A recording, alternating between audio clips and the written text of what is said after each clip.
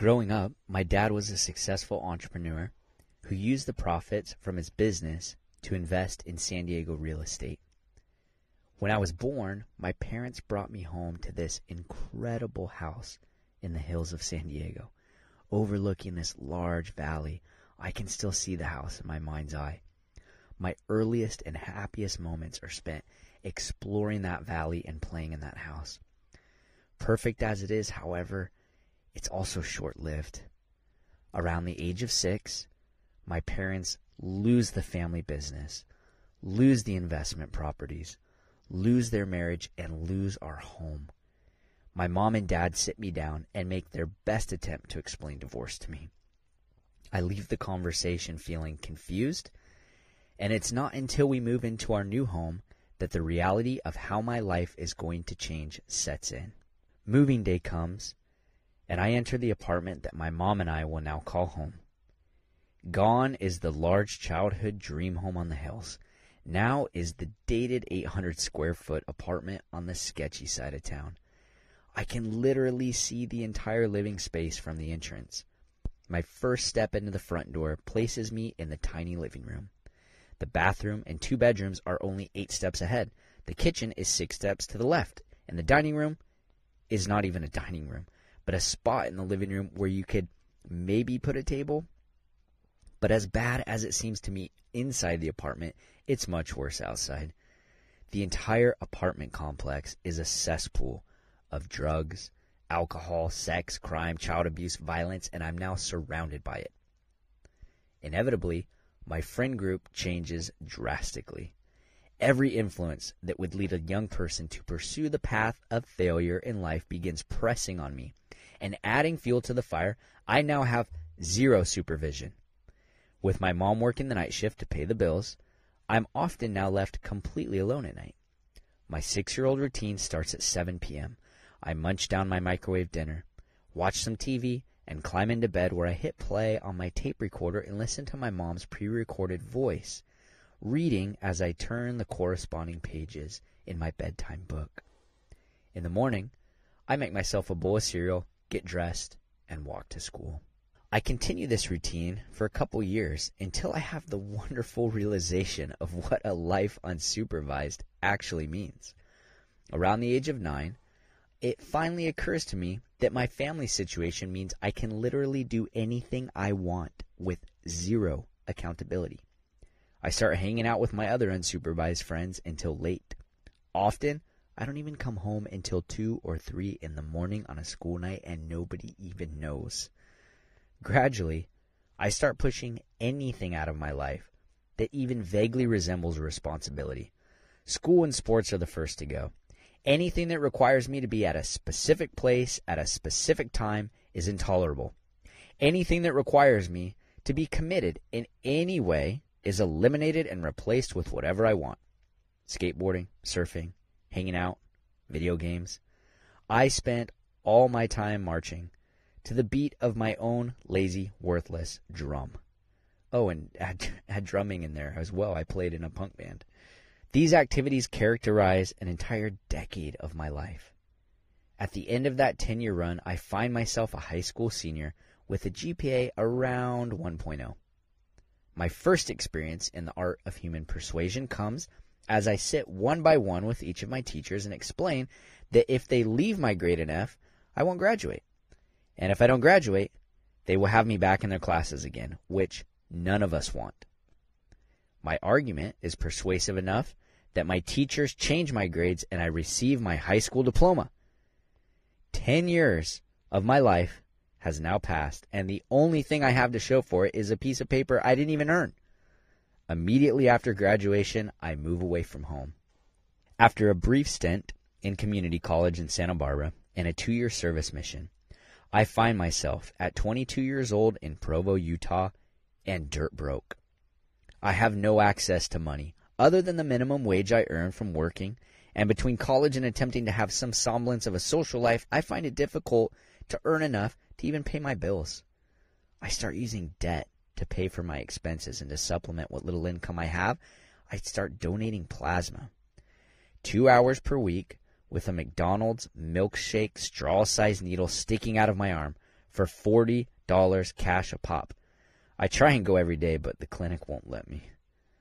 I'm so broke, I have to borrow cars just to date girls. A particularly embarrassing moment occurs when, unbeknownst to me, I borrow a car from a friend who knows the girl I'm taking out. The car is the nicest I've been able to borrow, so I'm pretty excited. My joy collapses, however, when upon picking my date up, she makes the connection and asks if the car belongs to the girl I borrowed it from. When she realizes I don't even own a car and had to borrow one to pick her up, she laughs. I'm mortified. Immediately following the date, I call my mom and beg her to help me buy a car. I don't even care what kind of car it is, just as long as it has 4 wheels and an engine. But she has to deny my request. Insurance and car payments, no matter how small, are just not in the budget. I had always been taught that money doesn't buy happiness, but having no money sure was buying me a lot of misery. Being poor hurt. Poverty is like a constant dull pain. I felt like a dog begging the universe for a bone. Finally, one night, I got tossed a scrap. At a party, I overheard a student mention to his friend that his neighbor was donating a car to charity. I immediately turned around and asked him for his address. The next day, I'm standing in the street in front of his house. I then realized that I had forgotten to ask him which of his neighbors was donating a car, so I just started knocking doors and asking people if they had any plans to donate their vehicle.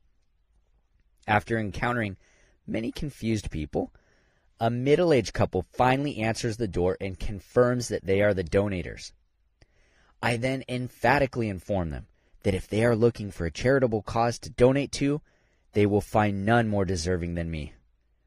I tell them my story and what I'm trying to accomplish in life, including dating girls, and I promise them that the first chance I get, I will buy a car and donate theirs to whatever charity they were going to give it to. They politely decline, but seeing this as my only hope for having a vehicle, I just keep explaining and pleading, reasoning and requesting.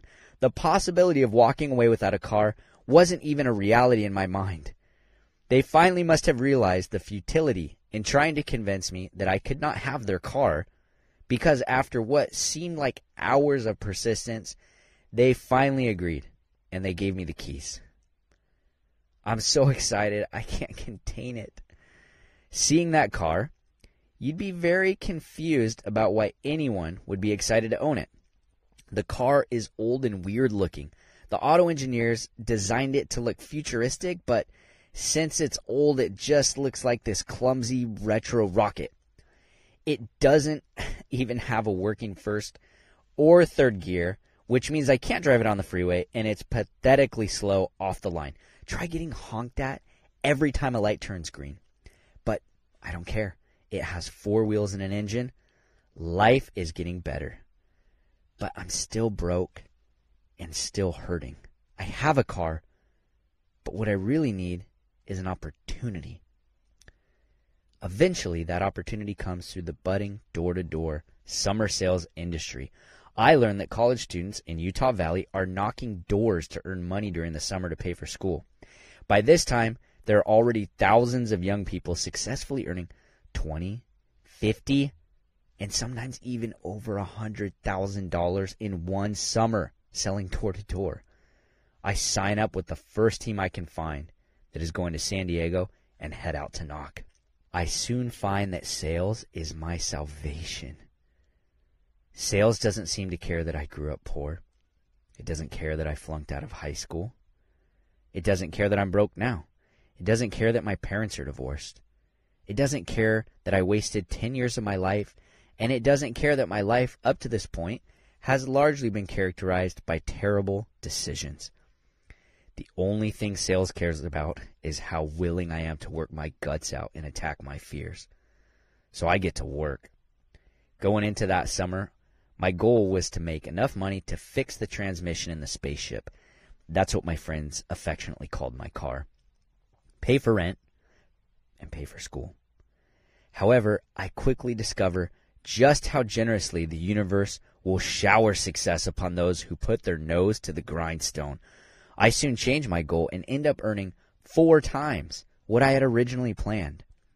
At the end of the summer, I returned back to my college town. I've just made more in 4 months than most new college graduates earn in a year. In my entire life, I had never possessed more than a couple $100 at once, and now I'm standing in my new paid-in-full apartment holding a bonus check for more money than I even knew could exist in one place. Eventually, the dreaminess of my new reality subsides as I realize my fridge is empty. I head to Walmart to do some grocery shopping. Making my way to the freezer section, I pick up a pack of Oscar Mayer bologna. But as I'm about to toss the meager meat into my cart, I pause. Out of habit, I usually purchased nothing but the absolute cheapest of everything. I'm suddenly struck by the revelation that this is no longer necessary. I'm not poor anymore. I actually have money. I hold the bologna high over my head and heave it into the refrigerator case. Victoriously, I speed over to the deli counter and order the most expensive turkey they sell. I feel 6 feet taller. I'm bursting with pride.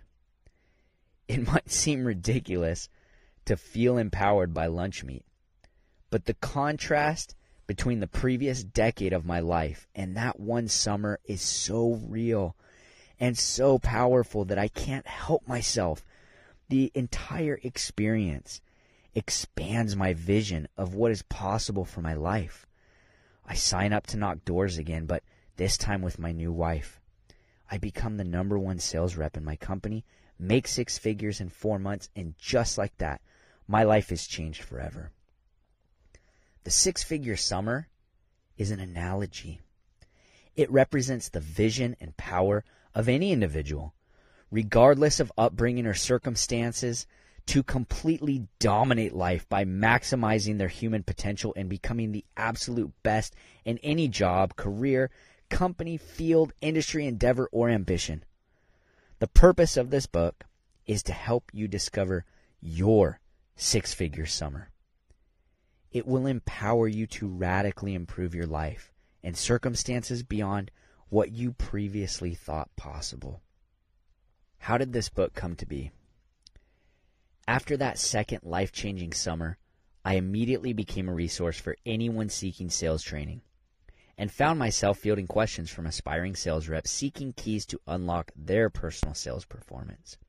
Most of the inquisitors are satisfied with a single brain-picking session, but one rep in particular keeps coming back for more.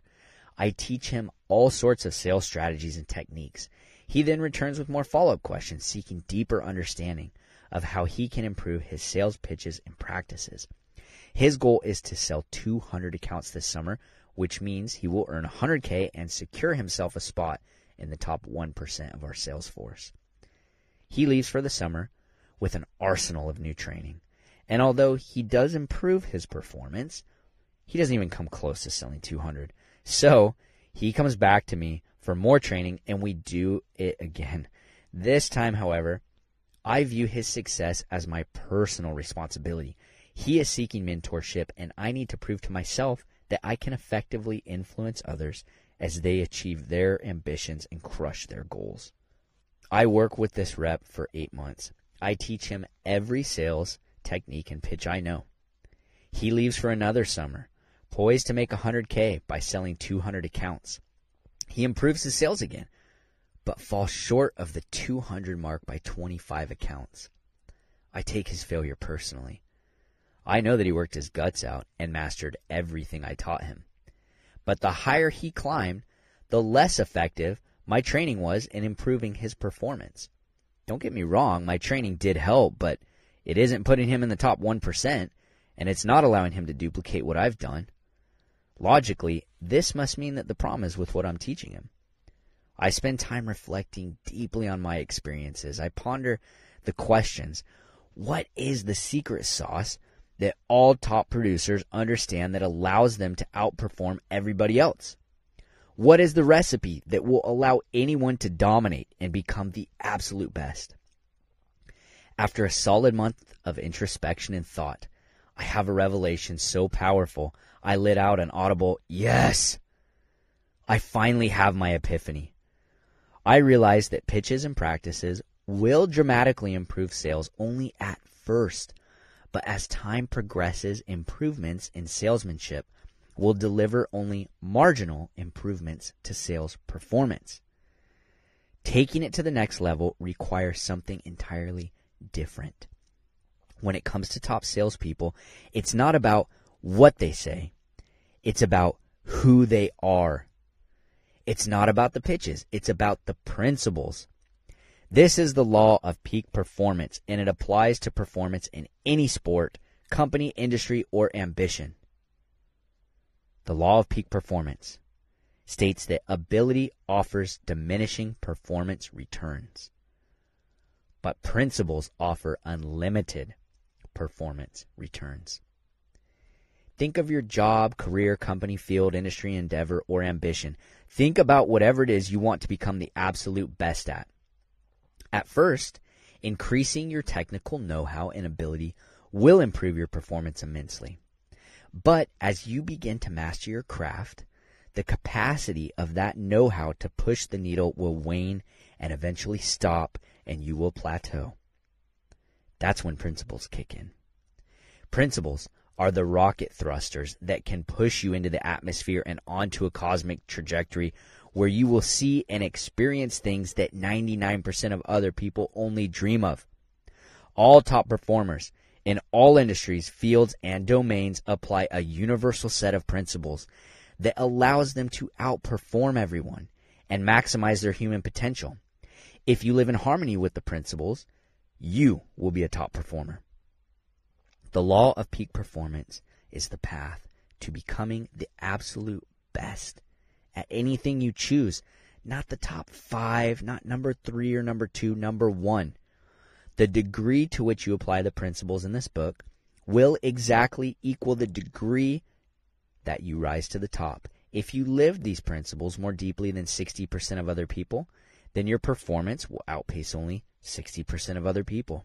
If you apply these principles more completely than 99% of other people, you will find yourself in the top 1%.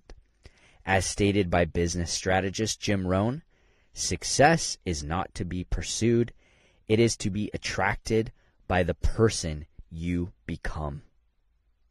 The law of cause and effect. All that is necessary for you to become the best is to intentionally choose the path of success. You can choose your destination by choosing your steps. While this may seem like common sense, the world did not always subscribe to this philosophy. In 410 BC, the logician Socrates rocked popular belief by declaring that the events of a person's life were not determined by the fickle whims of the gods, but instead were the result of specific and identifiable causes controllable by the individual. The law of cause and effect states that nothing is beyond the reach of man or woman as long as the causes leading to some desired outcome are identified and executed. Personal development coach Brian Tracy clearly links his success to this principle. You can learn anything you need to learn to achieve any goal you want by finding out what others have done before you to get the same results you want to get.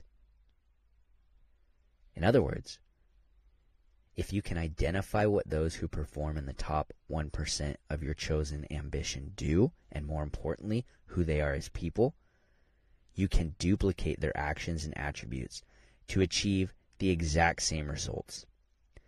Living the principles of peak performance will embody you with the attributes that will pull success to you with a gravitational force. The law of cause and effect is universal and applies to everyone. A tiny seed may look up at a great oak and question its potential to become the same. So it is with people. Your first step in rocketing towards your potential is to accept that you can become the best at whatever you choose. There is nothing special about the world's greatest producers and leaders other than that they follow a disciplined path toward a predictable end. Choose to follow this new path of peak performance, and you can expect the same results for yourself. It's been said that insanity awaits those who repeat the same actions while expecting different results. This truth sits in perfect harmony with Socrates' law of causality. The same inputs will always produce the same results. The behaviors, attitudes, and actions that have led you to a 5-figure income are evidently insufficient to lead you to 6 or to 7. And insanity surely awaits if you feel that those same actions will this year miraculously earn you more. In order to earn unbelievable money by becoming a top performer in your industry, there must be change. The miracle is that becoming number one is within the reach of everyone willing to pay the price. The principles of high performance are broken into 5 pillars: hustle, consistency, perception, ethics, and giving. Embody these attributes and you can expect to achieve things that you never even considered yourself capable of. As you embark, consider the words of professional personal development trainer Dennis Deaton, who said, "Success is the worthy reward bestowed upon those who seek it and apply the principles to merit and achieve it." This book was written for the thousands of brave salesmen and women that drive economies all over the world, but the principles apply in every field of life. For me, the 6-figure summer meant earning $100,000 in 4 months as a college freshman by becoming the top door-to-door sales rep in my company. Your 6-figure summer may represent something entirely different, but will always be characterized by maximizing your human potential and becoming the absolute best at what you do and enjoying the amazing harvest that follows. If you are listening to this audiobook purely out of curiosity, you can stop listening now. This book was not written to be informational. It was written to be transformational. This is not a training manual. It's a prescription of principles that must be practiced. Please make an internal commitment to live the principles that are contained within this book.